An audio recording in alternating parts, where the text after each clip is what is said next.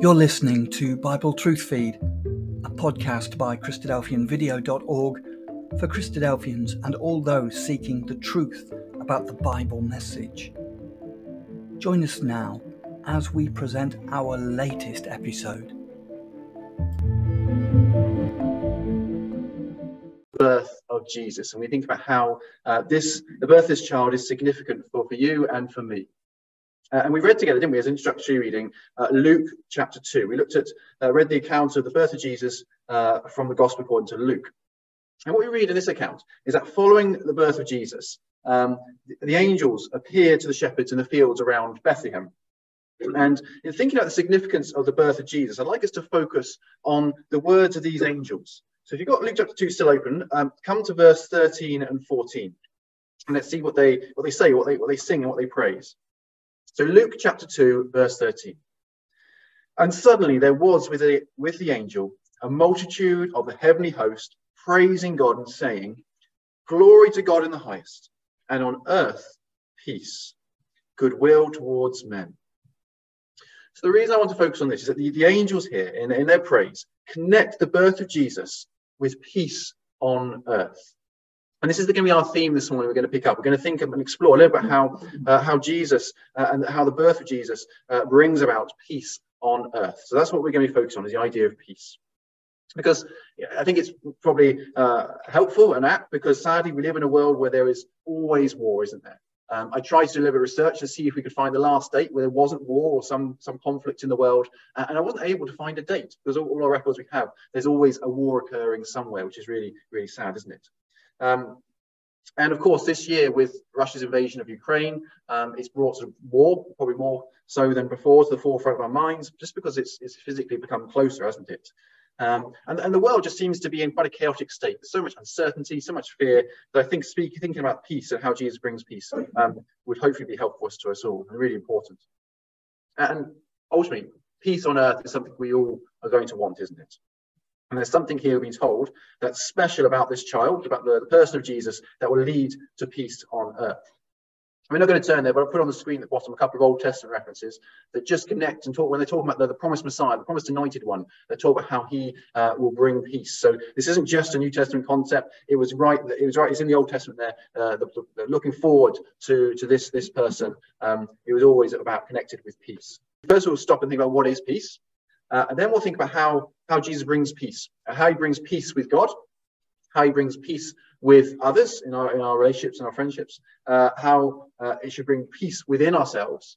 And then ultimately we'll come to the end and think about the ultimate hope of peace on earth in its most ultimate sense. So that's how we're going to work through things this morning.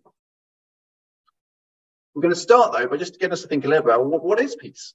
And I'm going to ask you maybe to give me some suggestions. Tell me, what does it mean for you for there to be peace? Absence of war, definitely. Excellent. Anything else? Quietness. Yeah. No anxiety. No anxiety, security, definitely. A few other bits here. Just questions to get us thinking. I think when we think of the peace, the first thing that comes to my mind and most people's minds is the absence of something. It's the absence of war, the absence of conflict. But then actually, as we start probing a little further, it's more than just the absence of conflict. That's what you're saying. It's about security, quietness, I think was David said, and it's about the presence of something else, isn't it? It's not just about there being no conflict, it's about something else. We can think a little bit about external peace. We think particularly around we typically think first about international conflict when we think about peace, but also we can think about personal relationships, societal relationships in our community, that we can have peace in those too, that we can have all those things in those things. And then also we can also think about internal peace. So I think we start to talk about security and how we can have peace in our mind, in our thoughts. We can be at peace in how we feel as well. So the purpose really of just get us to think a little about that is we can sometimes, if we're not careful, think that peace is just there being no war. But we're seeing that the English word for peace is about much more than that. It's about much more than just the absence of peace. It's about there being the presence of lots of good qualities and good things. And this is true when we come to look at the biblical meaning of peace too. So that's why I wanted to lead us through this way. And so we're going to just explore the biblical meaning of peace by looking at the words that are used in the Bible that refer to peace. So we've got two words. One is in the Old Testament, which is in Hebrew, and the other one is in the New Testament, which is a Greek word. And we'll look at those, and this will help us just to kind of have a more rounded view of what it means for there to be peace. So starting in the Old Testament, the Hebrew word for peace is the word shalom. And when you look at what it means is completeness, being whole, soundness, and being healthy. And it comes from a root word shalom, which also means to make amends, or to make whole, or to make complete. And an example I really like, I'm going to use just to help us try to I think captures lots of the aspects of peace, is from Nehemiah chapter 6. So the context of this chapter is the walls of Jerusalem had been destroyed, hadn't they, through a war when Israel was taken into captivity. And then later on, many, many years later, some of the Israelites return to the city of Jerusalem in the days of Nehemiah. And they start to rebuild this wall that had been destroyed through war. And we read here in Nehemiah 6, verse 15, that the wall was finished. And this word finished is our word shalom. The wall was at peace, you could say. And the reason the wall was at peace wasn't because the war had stopped. It wasn't because it had stopped being attacked and it no longer being bombarded. The reason it was at peace, it was finished, was because it was complete. Every stone was where it should be. There was no gaps, there was no missing parts. It was whole again. And I think for me, that really helps us to think about what it means for there to be peace. Yes, it is. It is the absence of conflict. It is the absence of war and destruction and hurt. But it's the presence of much more as well. So the wall on the left is a wall that's not at peace. It's a wall that's got holes in, it's got gaps, it's got hurt, there's harm going on. But the one on the right then is complete. It's whole. Everything's as it should be. And I think that then helps us to think about what it means for there to be peace. We can think about it in terms of relationships. When relationships are damaged, whether that be personal or international, there's hurt, there's harm, there's gaps, there's damage, just like that wall on the left.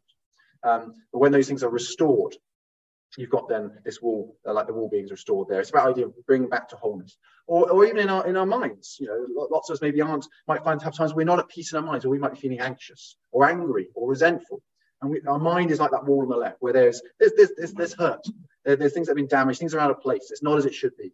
And bringing our minds to a point of peace is where those things are restored, they're fixed, they're put back in order, and everything is as it should be. It's whole, it's complete. So this complete wall is our picture of peace. No damage, no hurt, everything as it should be.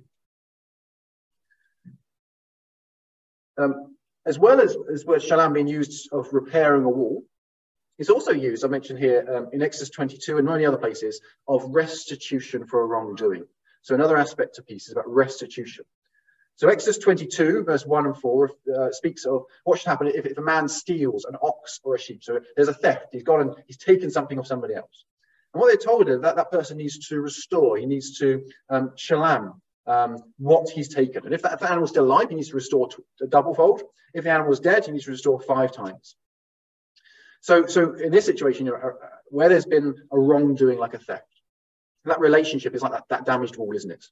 And shalom here is the idea of fixing the gaps and the damage that's occurred, making restitution, making things right again, restoring that relationship back to where it should be before the damage occurred. So that's what peace is. It's about restoring, getting things back to the wholeness and completeness they should be. So to kind of summarize here, a little summary really, to have shalom, to have peace means to be in a state of wholeness or completeness without any deficiency or damage. If something is broken or is damaged, so it could be a wall, it could be the thoughts in our minds, it could be a relationship because someone's stolen something from us, it could be between nations. Then shalom is about taking that broken thing, fixing what's broken and damaged, and restoring it to wholeness. So that's kind of, I think, a little summary of Old Testament idea of peace. And if we come now into the New Testament, and we think about the Greek word, we see there's a lot of similarity. The Greek word for peace is this word, irene. It's the word that occurred in our reading in Luke when the angels talked about peace, on earth, irene. And this word means to be one. Quietness, rest, harmony, concord, or agreement. And it originates from another Greek word, eiro, which means to join together or to tie together into a whole. So it's very much about uniting. Unity is what it's about, this word. So bringing together multiple parts together to form a whole, to set things at one again. I'll read you an example from Acts 7:26, which uses this word. So in Acts chapter 7, we have a man called Stephen giving a speech, and he refers back to the history of Israel in the Old Testament. And in Acts 7:26, he's speaking about Moses when he finds 2 Israelites fighting. This is in the book of Exodus. So Acts 7:26 says, and the next day, this is Moses, showed himself unto them that strove. So he comes out and he sees two men that are striving, that are fighting, and would have set them at one again. And that's our word, irene, to set at one. Saying, sirs, ye are brethren, why do you wrong one another? So through his words, he's trying to make them realize that you're brothers. Why are you wrong each other? He's trying to stop the conflict, stop the fight, and to bring them back together, to be one again, to have peace, to have irene. This is what it's talking about. To bring people back together where there's conflict, to stop it, but also to unite again. So that we hopefully then just explore a little about what it means to have peace according to the Bible. And what we've read, a little summary again, that biblical peace is more than just the absence of conflict. It points to the presence of something else. It's about taking action to restore a broken situation. It's more than just inner tranquility. It's a state of unity and wholeness and completeness. And there's our united, completed wall there, which is our kind of image we can use to kind of remember it. And what we're saying, the angels said that Jesus came to bring this kind of peace. That's why we're exploring this. So I try to understand, what are the angels saying? Why are they singing about peace? This is what they refer to when they're singing about the birth of Jesus. So now let's go on and explore how Jesus establishes this kind of peace in different areas of our life. So first of all, we're going to think about how Jesus provides for us peace with God. And I'm going to take a reading there from Colossians chapter 1. So if you're in Acts, you can go to Romans, 1st, 2nd Corinthians, and then we've got Galatians, Ephesians, Colossians. Colossians 1, we're going to read sort of verse 20 to 22. Colossians 1, verse 20. It's talking about Jesus. It says, and having made peace. This is actually, it's not the word irene, but it's the word it's based on. It means to make irene, to make peace, this word does. Having made peace through the blood of his cross, by him to reconcile all things unto himself. By him, I say, whether they be things in earth or things in heaven. And you that were sometimes alienated and enemies in your mind by wicked works, yet now hath he reconciled in the body of his flesh through death, to present you holy and unblameable and unreprovable in his sight. So this passage is saying that the death of Jesus on the cross has brought about reconciliation. It occurs at least twice, that word reconcile, in this passage. And that word reconcile means to take two things that are separate and bring them back together and make them one. And we read here that we have been alienated, in verse 21, from God because of our mind and the wicked works that we've done. So because of the wrong things we've done, it's damaged our relationship with God. It's like that wall. I think that wall is our relationship with God. The things that we do wrong has damaged that relationship. Those bricks have been removed. There's damage to it. But through the sacrifice of Jesus, those wrongdoings can be forgiven. And we can be presented, it says in verse 22, as holy and unblameable and unreprovable. The word unblameable there means to be presented as without blemish. That wall, as our relationship with God, can be restored. It can be made whole. And we can have peace in our relationship with God through the sacrifice of Jesus. Won't turn there, but Romans 5 verse 1 says, therefore, having been justified by faith, we have peace, we have irene, with God through our Lord Jesus Christ. We can have peace with God through the sacrifice of Jesus. If we go on then, I think, okay, well, how should that affect our relationship with people around us and the peace we can have with others? If you're in Colossians, come back a couple of books. So you've got to go back past Philippians to Ephesians, chapter 2 and verse 11. We'll go from there and start to think about this. So Ephesians 2 verse 11 starts off, says, wherefore remember that ye being in time past Gentiles in the flesh, who are called uncircumcision by that which is called circumcision in the flesh, made by hands, that at that time you were without Christ, being aliens from the commonwealth of Israel and strangers from the covenants of promise, having no hope and without God in the world. So this passage is referring to the Gentiles, those who are not Jews, and it's saying that before Jesus, without Jesus, we are separate from Israel. We're separate from the circumcised, the Israelites, and separate from the promises that God made to them when we are without God. Verse 13, but now in Christ Jesus, you who were sometimes far off, that's the Gentiles, are made nigh by the blood of Christ. So the sacrifice of Jesus enables the Gentiles to be brought near into a close relationship with God. Verse 14, for he, Jesus, is our peace. He's our irene. who hath made both one and has broken down the middle wall of partition between us. So he's taken Jew and Gentile and he's brought them together and united them and made them one. Verse 15, having abolished in his flesh the enmity, even the law of commandments contained in ordinances, for to make himself of twain one new man, so making peace, so making irene, taking two things and bringing together and making one, uniting them. Verse 16, that he might reconcile both unto God in one body by the cross, having slain the enmity thereby, and came and preached peace to you who are far off, and to them that are nigh. So there's the same message of peace to both Jew and to Gentile, those who are far away and those who are near, and to reconcile all us all to God and bring us together. So the point is bringing us to this passage. It's saying that the peace that Jesus brings is also about bringing together different people and overcoming differences so people can be united in him. So whether they be Jew or Gentile. I think a practical implication then for us is that in our personal lives, that we too should look to establish peace and unity in our personal relationships, to sort of overcome conflict and divisions and try to break those down so that we can have greater peace with people in our lives around us. We saw that, didn't we, in Acts 7 verse 26, when Moses was trying to reconcile two people who've been fighting and bring them together instead of fighting. And then I'll also read to you Romans 12 verse 18, which says, if it is possible, as much as it depends on you, live peaceably with all men. So we can't guarantee we'll have peace in all our relationships, but as much as it depends on us, we need to be seeking to live peaceably with the people around us, to try to establish peace in our relationship with others. And now peace within ourselves. So how does Jesus affect our sort of internal peace, if you will? So I'd like us to turn a few passages up for this one. A couple from the Gospel of John. So Matthew, Mark, Luke, John. John 14 verse 27. Some words of Jesus here, talking about the peace that he's giving us or leaving us with. John 14:27 says, the words of Jesus, peace I leave with you, my peace I give unto you. Not as the world giveth, give I unto you. Let not your heart be troubled, neither let it be afraid. So Jesus here is saying he's leaving us irene, he's leaving us peace. And the peace he's offering us is different to the peace we can get from the world around us.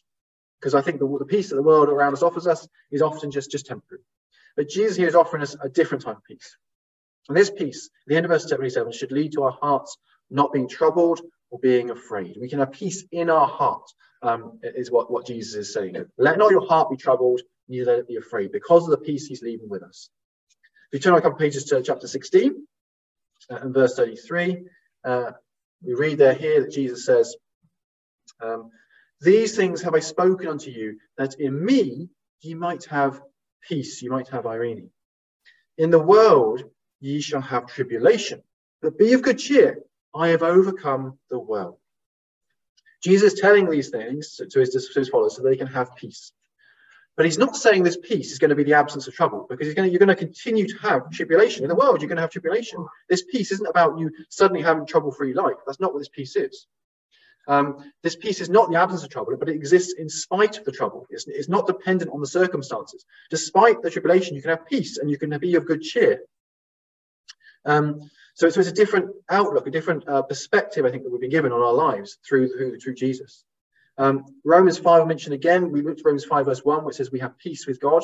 I'll read you verse 3 and 4, which says, we also glory in tribulations, knowing that tribulation produces perseverance, and perseverance character, and character hope. So the peace that we have through Jesus gives us a different perspective on the sufferings and challenges that we face in our lives. Because we know that God can use them to develop us, it can produce perseverance and character and hope, that God will use them to shape us, and we're not on our own with them. And also that we have hope. That's the last characteristic it said there. It ultimately will lead to these tribulations, hope. Because we have hope. We know there is something better to come. We know this life isn't everything. So it gives us we can actually have peace in the face of challenges and suffering. And finally in this section, let's go to Philippians chapter 4. So we were in Ephesians, Colossians earlier on. Philippians is between those two.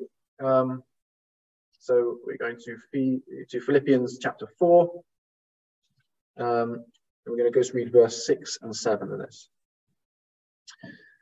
So Philippians 4 verse 6 says, be careful for nothing.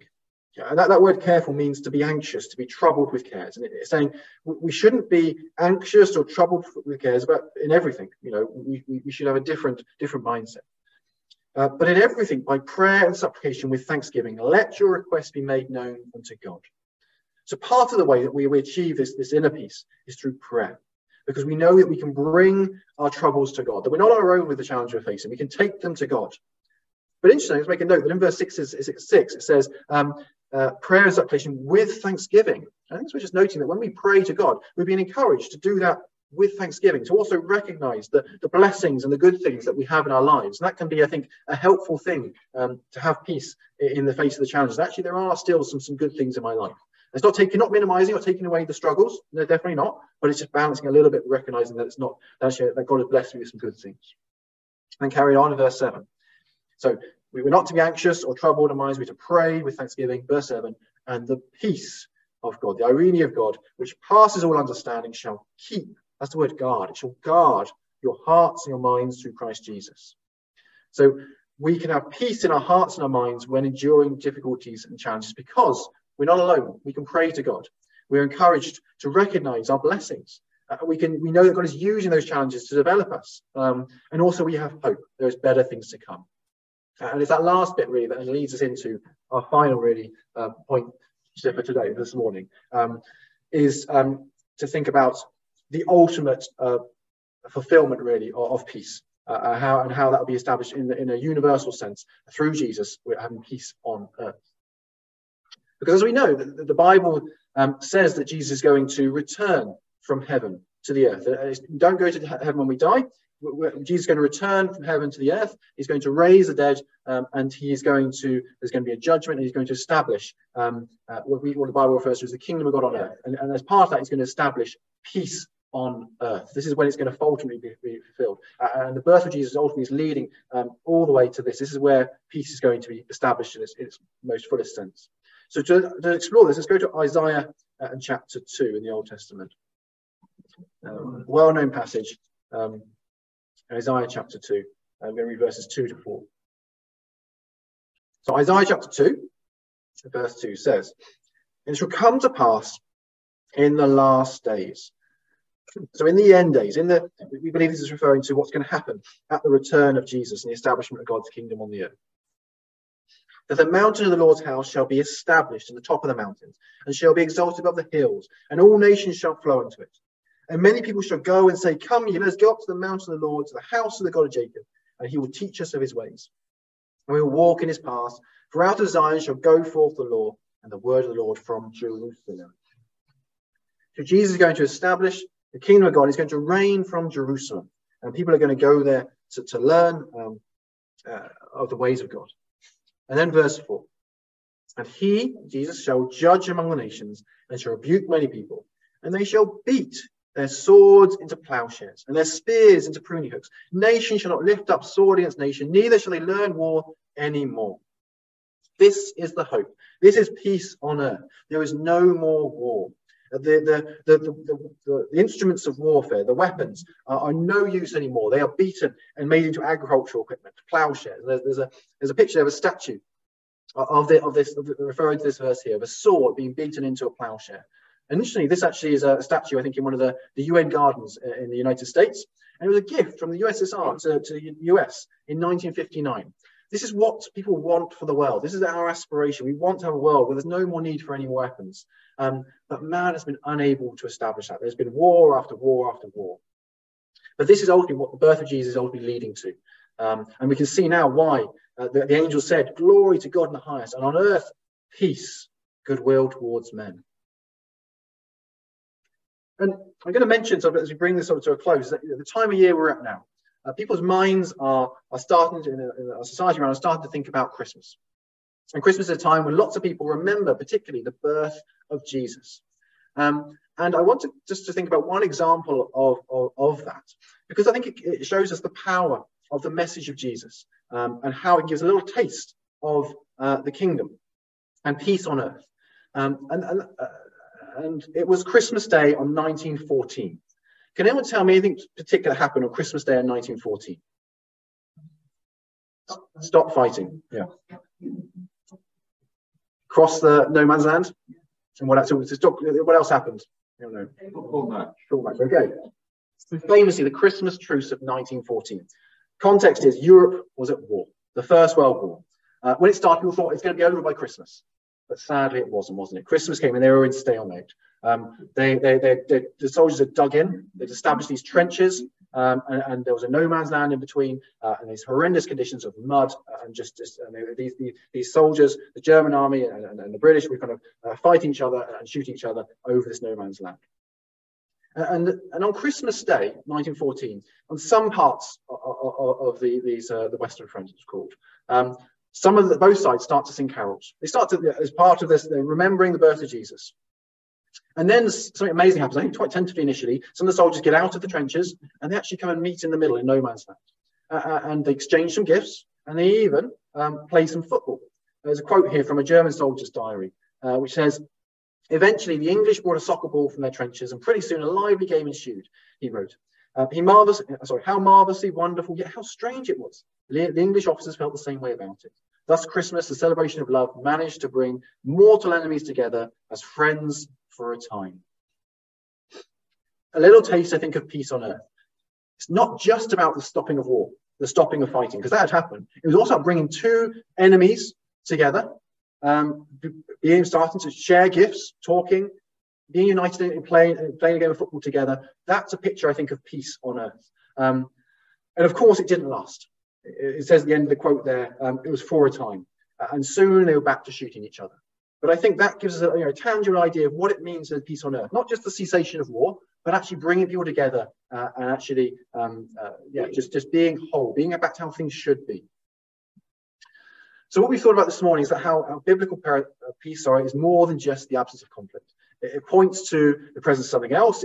It's about taking action to restore a broken situation. It's about being in a state of wholeness and completeness. And we talk about the ability to have peace in our lives now in the face of trouble, and also the hope of being part of God's kingdom on earth, when there will be peace on the earth. And all that is centered on Jesus. And in order for us to have this hope, we of course need to associate ourselves and connect ourselves with Jesus, because through him that he enables these things, will enable these things to happen. So to have part of this hope, to have peace in our lives now, and to have the hope of ultimate peace in the kingdom, we of course first need to believe. So we need to have faith, and then we need to be baptized into Christ. We need to die and rise to a new life committed to following Jesus. So to end, I'm just going to read again Romans 5, verse 1 and 2. Therefore, being justified by faith, we have peace with God through our Lord Jesus Christ, by whom we have access by faith into this grace, wherein we stand, and rejoice in the hope of the glory of God.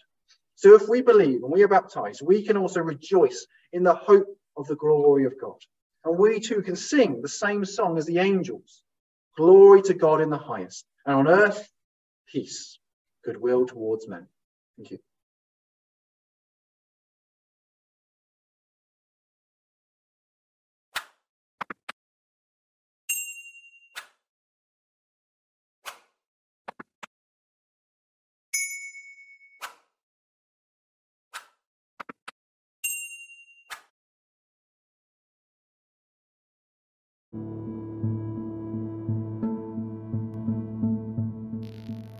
Thank you for joining us. We hope you found the episode helpful. Don't forget, most of these episodes are also available as videos on our video channel, cdvideo.org. So head over and take a look. If you have any comments or questions or suggestions, please get in touch or leave us a voice message. We love to hear your feedback. You can email us at btf@cdvideo.org. If you enjoyed the episode, then please share it with others. Until next time, may God bless you in your studies and your walk towards God's kingdom. Amen.